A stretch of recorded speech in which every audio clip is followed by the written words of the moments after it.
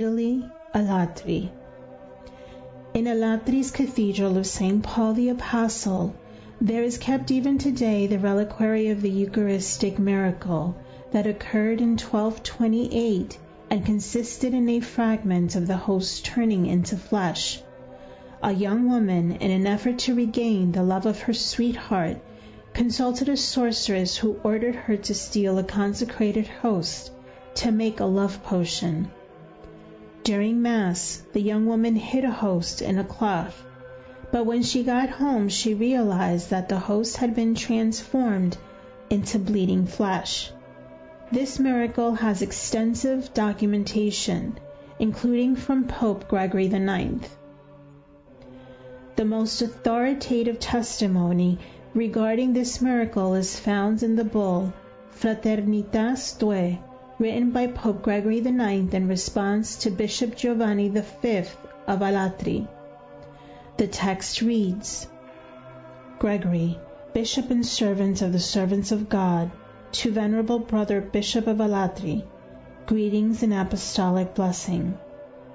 We have received your letter, dearest brother, in which you informed us of a certain young woman, misguided by an evil woman, who, after having received from the priest the most holy body of Christ, held the sacred host in her mouth until the right moment to conceal the Holy Eucharist in a cloth.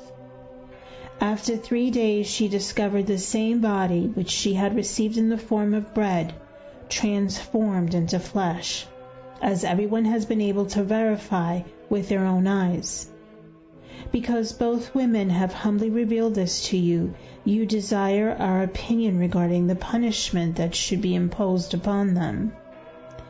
First, we give thanks with all our strength to Him who, though He always operates in marvelous ways, in this case repeats miracles and produces new wonders, so that He calls to sinners, converts evildoers, and confounds heretics, while strengthening faith in the truth of the Catholic Church, sustaining hope and reigniting charity.